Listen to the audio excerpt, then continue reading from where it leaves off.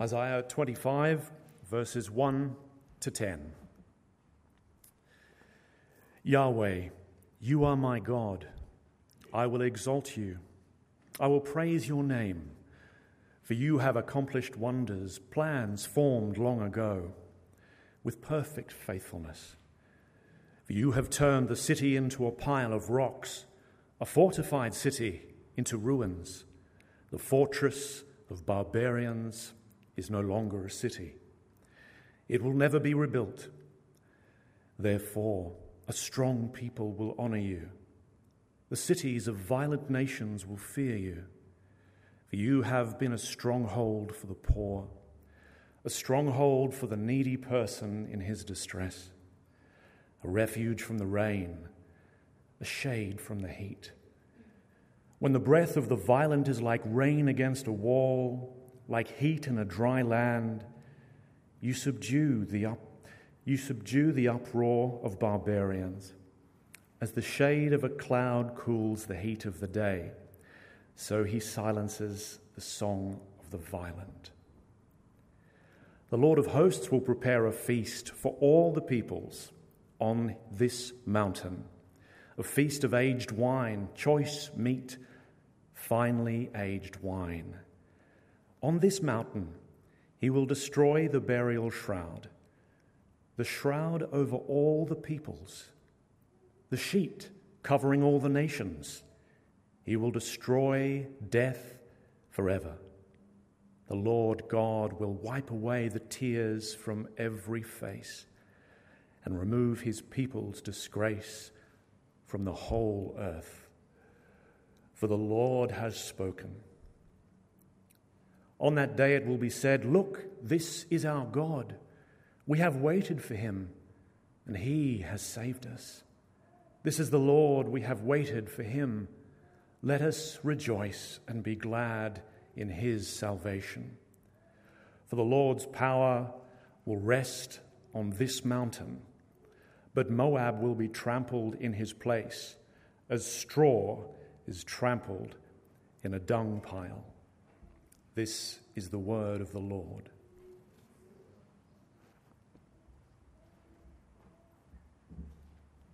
Our second reading is from Revelation, chapter 21. So if you turn to page 1140 of the Church Bibles, and I'll be reading through to chapter 22, verse 5.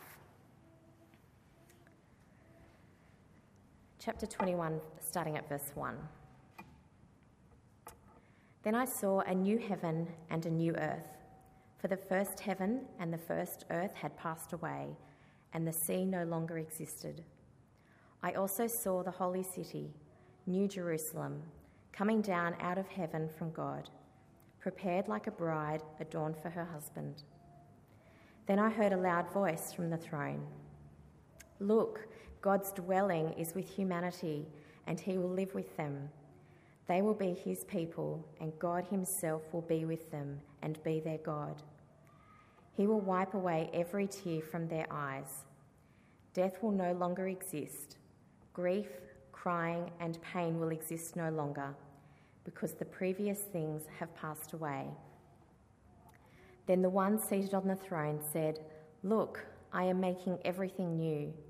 He also said, "Write, because these words are faithful and true." And he said to me, "It is done. I am the Alpha and the Omega, the beginning and the end. I will give water as a gift to the thirsty from the spring of life. The victor will inherit these things, and I will be his God, and he will be my son. But the cowards, unbelievers, vile, murderers, sexually immoral, sorcerers, idolaters, and all liars, their share will be in the lake that burns with fire and sulphur, which is the second death."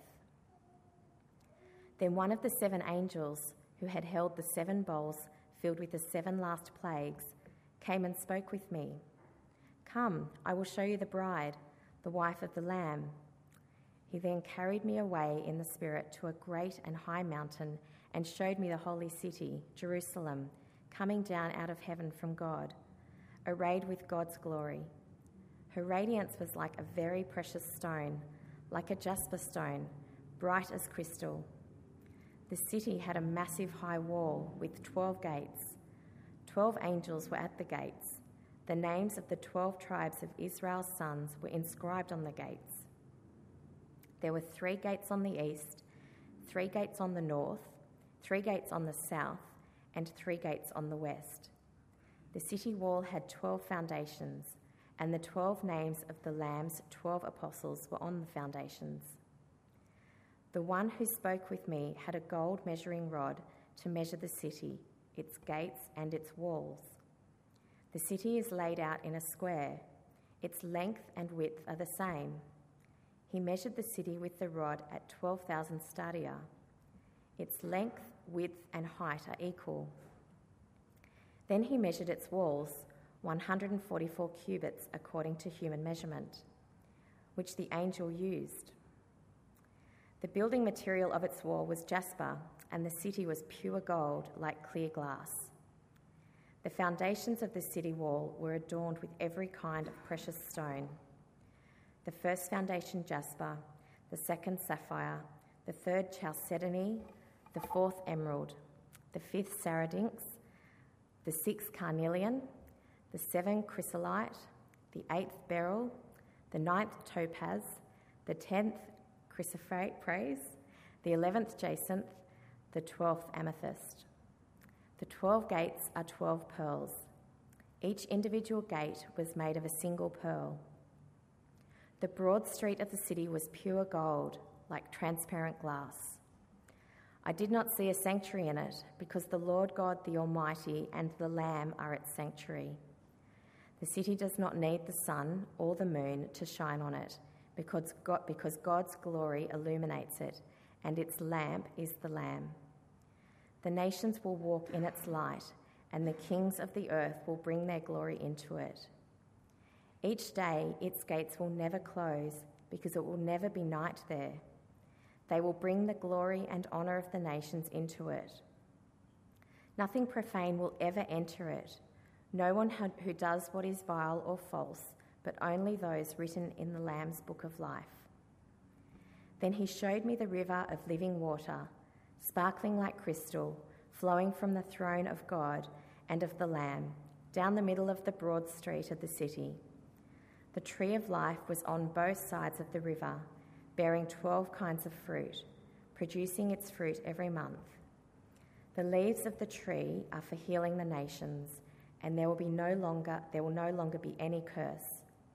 The throne of God and of the Lamb will be in the city, and his slaves will serve him. They will see his face, and his name will be on their foreheads. Night will no longer exist, and people will not need lamplight or sunlight, because the Lord God will give them light, and they will reign forever and ever. This is the word of the Lord.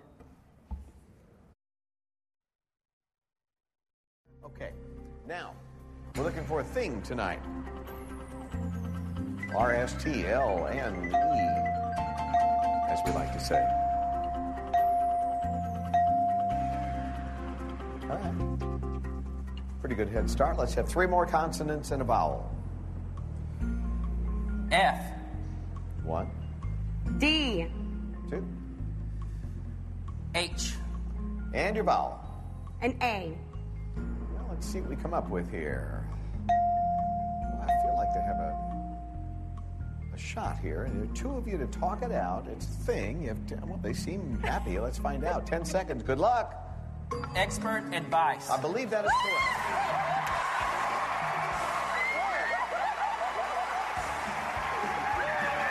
They don't even know what they got. This could be anything. This could be like a fried chicken. You want to know what you got? Well, you're all excited. You haven't won anything yet. Oh, now you can yell. Rebecca and Elijah fall head over heels with $30,000. They're quite excited, aren't they? I just did a Google search for excited people, and that's what came up. My name's Andy. I'm one of the pastors here. They don't let me preach at 5 p.m. very often, so sorry about that. Tonight, we're looking at heaven. We're looking at this great chapter, Revelation 21. It's actually a two-part sermon series, but you only get part one, so you have to listen online if you want part two. But this is a great chapter to look at. And it's my goal and my prayer this evening to raise our excitement levels about heaven, to get us excited about what the end destination is for those who trust in Jesus. Because it can be difficult to get excited about heaven, can't it? Heaven seems this very distant, abstract thing in the future. And so we focus on the here and now, and we get caught up in our problems and the worries of tomorrow. What's the image that comes into your head when you hear the word heaven? Clouds, right? I know it. Clouds and harps and man babies playing harps. It's just weird and abstract and distant, and you see yourself as this wispy spirit. You might be around churches more often and for some time, and you might think of heaven as an eternal church service. It's been described as an eternal church service. I love church, but that is pretty lame, isn't it? Spending eternity in church. Heaven shouldn't be this thing that we have to endure. It should be something that we enjoy. But the real problem comes when we have this abstract, distant view of heaven. Our suffering and our problems often seem eternal rather than temporal, as they should be. And Jesus all too often can seem like this cruel slave master rather than the sovereign Savior that he is. This morning we're going to look at Revelation 21, and you might have seen as it was read that it reads a bit like a Salvador Dali painting, you know, the paintings with the wilted clocks and the trombone elephants and that kind of thing. What we have to do is remember that this is apocalyptic literature, that it's a rich collection of symbolic imagery. It's actually jam-packed full of images from the Old Testament. So if you've got one of those posh Bibles at home with all the references down the middle, spend some time looking them all up, reading the context, and letting this vision hit you over the head as it should. The function of Revelation 21, the purpose of it is to make heaven, the new creation, just that little bit sharper, that little bit real for us, and to see Jesus for who he truly is, the good, loving, sovereign Savior. So we're going to take a whistle-stop tour of this amazing chapter. We can't get through it all, so do spend some time reading it and mulling it over if you can as you go from this building tonight. I've got just three simple observations for us this evening. We're going to have four, but we run out of time. We're going to have three simple observations, and the first one is that we see a whole new world, and that's verses 1 to 8. I'm going to read verse 1. Then I saw a new heaven and a new earth, for the first heaven and the first earth had passed away, and the sea no longer existed. The first thing I want to say is that the Bible doesn't really use the term heaven as we use it. We use heaven for this final destination thing to describe the final destination, but the Bible doesn't use the term heaven to describe that. You read through the Bible, and heaven is used to describe the visible skies. It's also used to describe the invisible realm, where God and Jesus are now, and where those who die in Christ go to be with Christ. That's the promise of the gospel, that you go to be with Christ. It's where the Christian inheritance is. It's where our blessings are.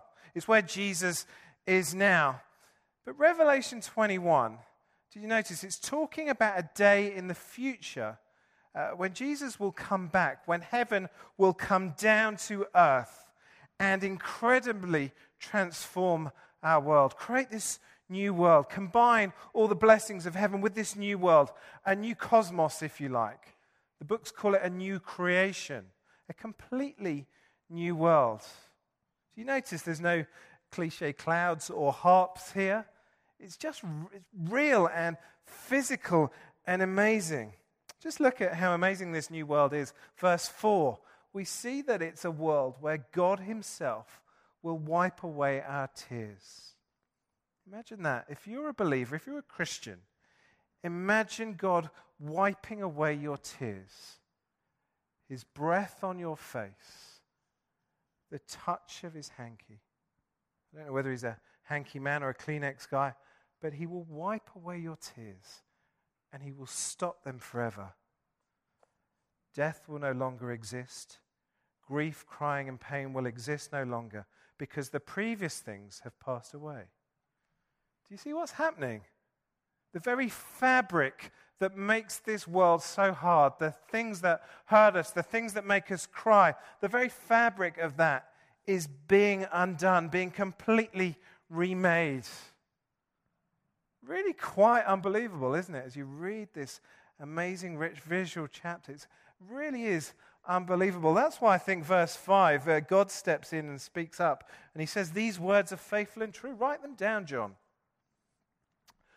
The Aussie evangelist John Chapman said that it's hard to get Australians to believe in heaven and want to go to heaven because Australia is so much like it.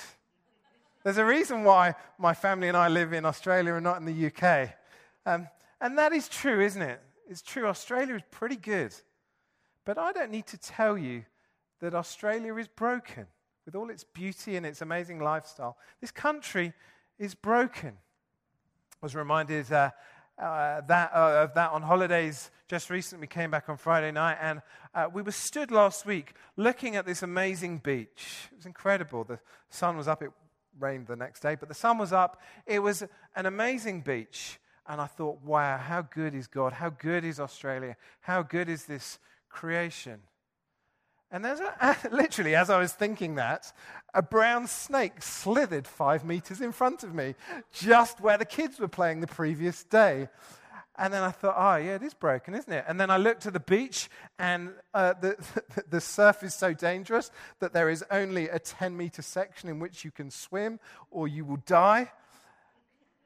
And then, quite soberingly, we got in the car and we put on the radio. And on the radio was a story of a 12-year-old girl who'd been battered to death by her mother's boyfriend, just 40 minutes from where we were staying. It's terrible, isn't it? I don't need to tell you that Australia is broken. You will know that it's broken. You will know the hurt that is in this world. You will feel the hurt. You will have the scars.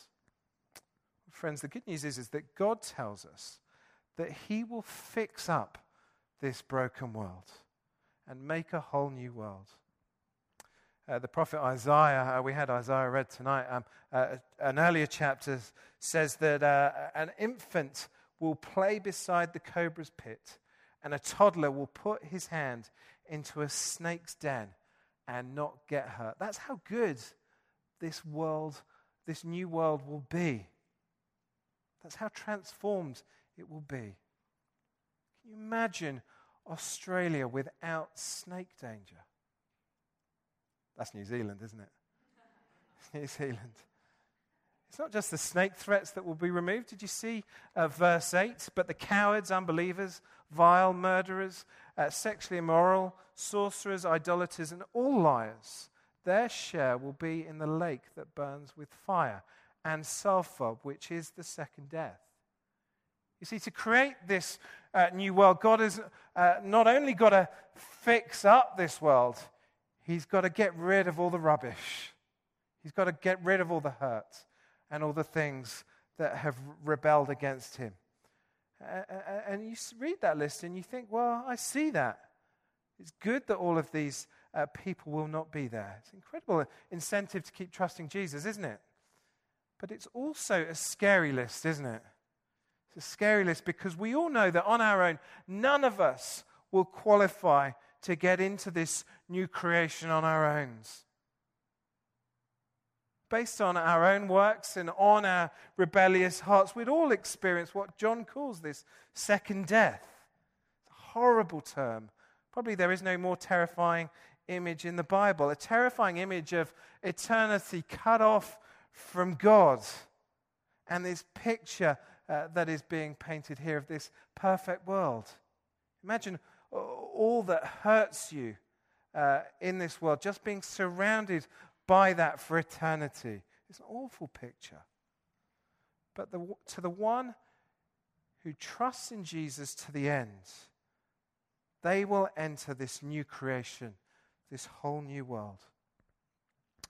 Well, we zoom from the world to the city, and that's our next point this evening, that we see an invincible city. That's verses 9 to 21, but verse 2 sets it up. I'll read verse 2.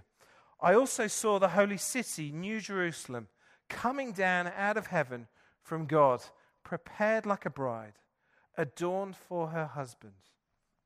Do you spot the two images that are used to describe what comes down from heaven? Do you spot them? There's a city and there's a bride.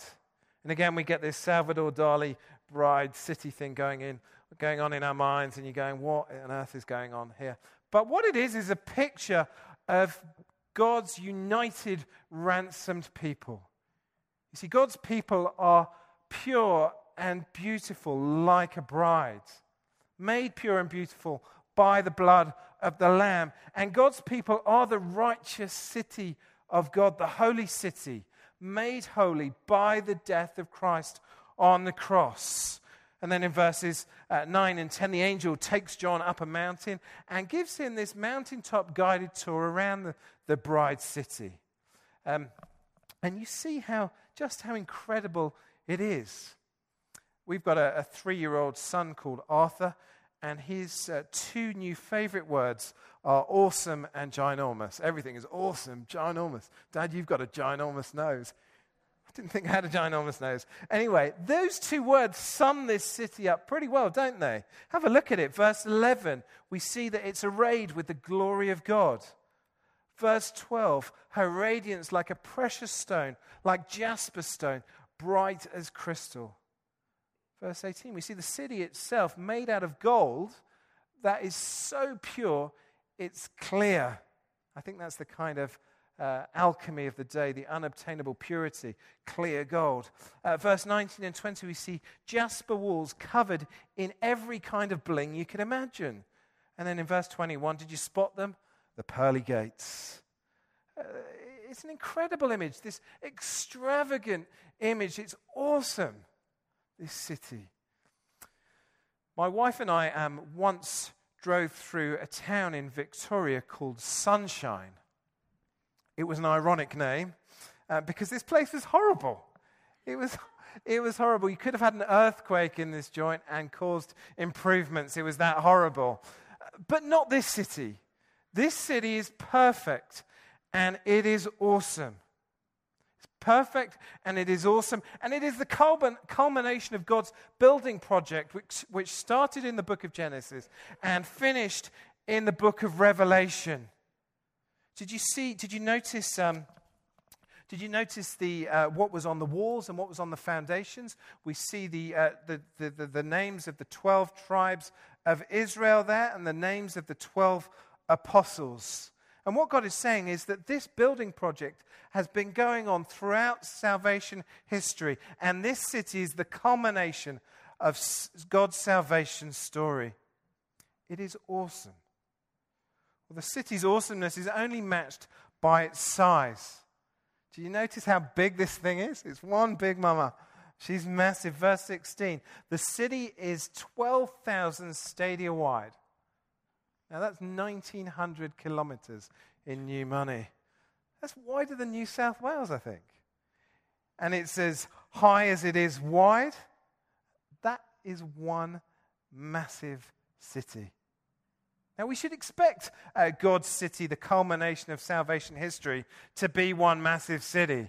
It's going to be full of God's people. That's what it meant to get this massive city, masses and masses of people in God's city. I get that. It was verse 16 that gave me a bit of trouble. Do you see its length, width, and height are equal? It's a perfect cube. That gave me a bit of trouble when I was trying to work out why a cube. Anyone know why a cube? No one's got it all day. I'm encouraged by that. There is one place in the Old Testament where there is a perfect cube, and that's in the Holy of Holies, in the temple, or the tabernacle before that. And the Holy of Holies, this cube, was the center where God lived. A priest would enter it once a year after much spilt blood, much animal sacrifice. He went in once a year to atone for the sins of the people. And what we get is a picture there of this very limited relationship with God. A priest going in once a year. And if you went into the Holy of Holies, you died. You couldn't play hide and seek there. A couple of guys did, and they died. They fell dead there and then because a sinful people cannot be in the presence of a holy God. Do you see what that means for this new city, this cube city? This city is the new Holy of Holies. And when you live in the Holy of Holies, you enjoy God's presence and you enjoy God's protection. That's what I think we're meant to get out of this. You enjoy God's presence and you enjoy God's protection. No sin can enter. Anything detestable to God's perfect character is destroyed. The residents of this city enjoy complete security in the presence of God. I don't know what security measures you have at your place, but you need them, don't you, in this city? Just like our world, our city is broken. It's one of the best cities in the world. But live here long enough and you'll get mugged. You might get bashed on a Saturday night. You'll certainly get stabbed in the back in the office. It is broken.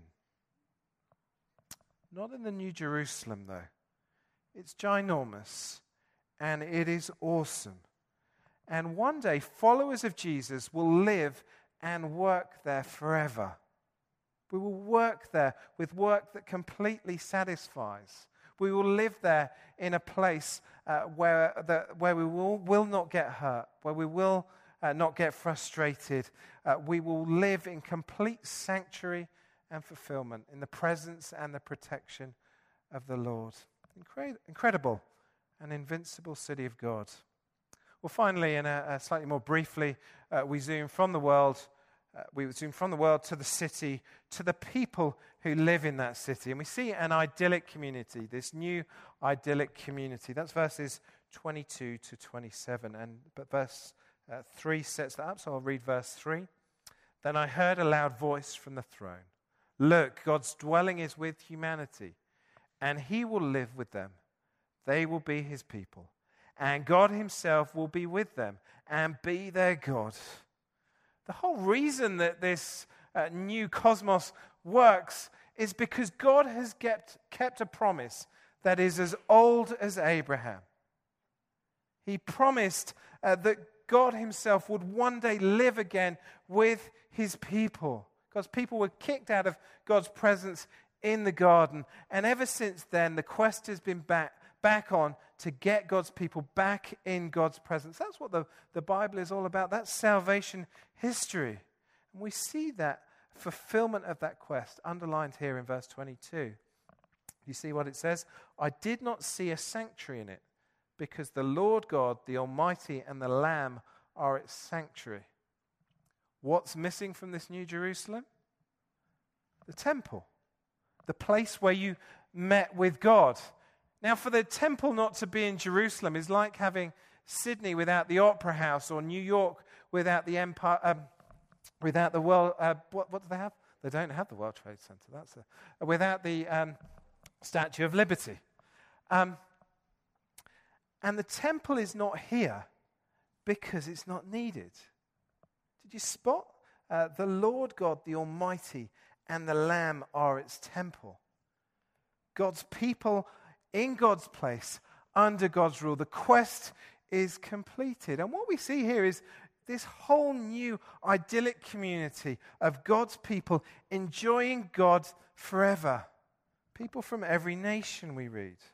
The most powerful kings of the earth will be there. Everyone illuminated by the glory of God. Now, that's difficult to get your head around, isn't it? But I'm sure if you're a Christian here tonight, you would have gone through seasons where you felt close to God and where you felt distant from God. Now, the Bible says that when you become a Christian, you're as close as you can ever be to God, but we feel distant, we feel close. Do you have those seasons? Well, friends, when we get into this new city, when we're part of this new community, we will be close as we will ever be. We will feel intimate and enjoy God, our sovereign Savior, for eternity. You won't get those dry days. You won't get those distant days. Friends, the community is there, but did you notice? Did you notice what will not be there? You see, verse 27. Nothing profane will ever enter it. No one who does what is vile or false will be there. Did you ever watch the movie The Beach? It came out in 2000, starred Leonardo DiCaprio, and he went on this quest to find the perfect beach. It was just rumors when he got to Thailand, and he went there because apparently there was this perfect beach and this perfect life and perfect surf there. He found out that it wasn't actually rumors, that it existed. He found it, and do you know what spoilt it? Anyone remember? The people spoilt it. Turned into a bloodbath. Horrendous place. It looked beautiful, but it was a horrendous because of the people. Well, verse 27, none of those people will enter this new community. Nothing profane will ever enter it. No one who does what is vile or false. This city will be perfect. And that is an amazing prospect, that nothing profane will enter into it. But again, it's a scary prospect, isn't it? Because no one on their own will have their passport stamped for this new city. None of us will get in. We've all done what is vile and false. See, on our own, by our works, we will be judged. And our pedigree and our performance will not get us in. We learn that we'll be judged by our works. But do you see the hope that we have in verse 27 also? Do you see who will be saved? Only those written in the Lamb's book of life. We will be judged by our works, but we will be saved by the book of the Lamb. And that is made possible by the blood of the Lamb. And entry into that book is open to anyone at any time. Citizenship of this new city is just a prayer away, and it's open to you tonight if you've never made that call before. Friends, I don't have any more kind of do this, do that application. I just want us to soak up this picture of the new creation, the final destination for the believer. And so to help us do that and help God apply his truth to our hearts by his Spirit, we're going to have a song played now. It's really just the words of Revelation 21. It's quite cool. It's got some banjo in it. But what I'd love us to do is just sit, pray. You can close your eyes if you like, and just let these words soak in. Let this picture of what the Apostle John has put before us soak in, and see what is ahead of you if you're a believer. And if you're not a believer, see what is on offer for you through Jesus.